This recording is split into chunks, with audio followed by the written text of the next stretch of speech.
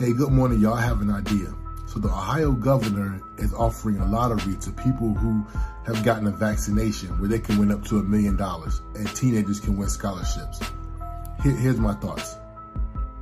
The corporations and the government is none of their business whether or not you get a vaccine. That's your own personal information. That should be shared just between you and your doctor or you and your family or you and your friends. That's it. It is not their business. It's not KFC business. KFC shouldn't offer 3 wings and a biscuit for you to get a vaccine, or, free Amazon Prime for 2 months if you got a vaccine. It's none of their business.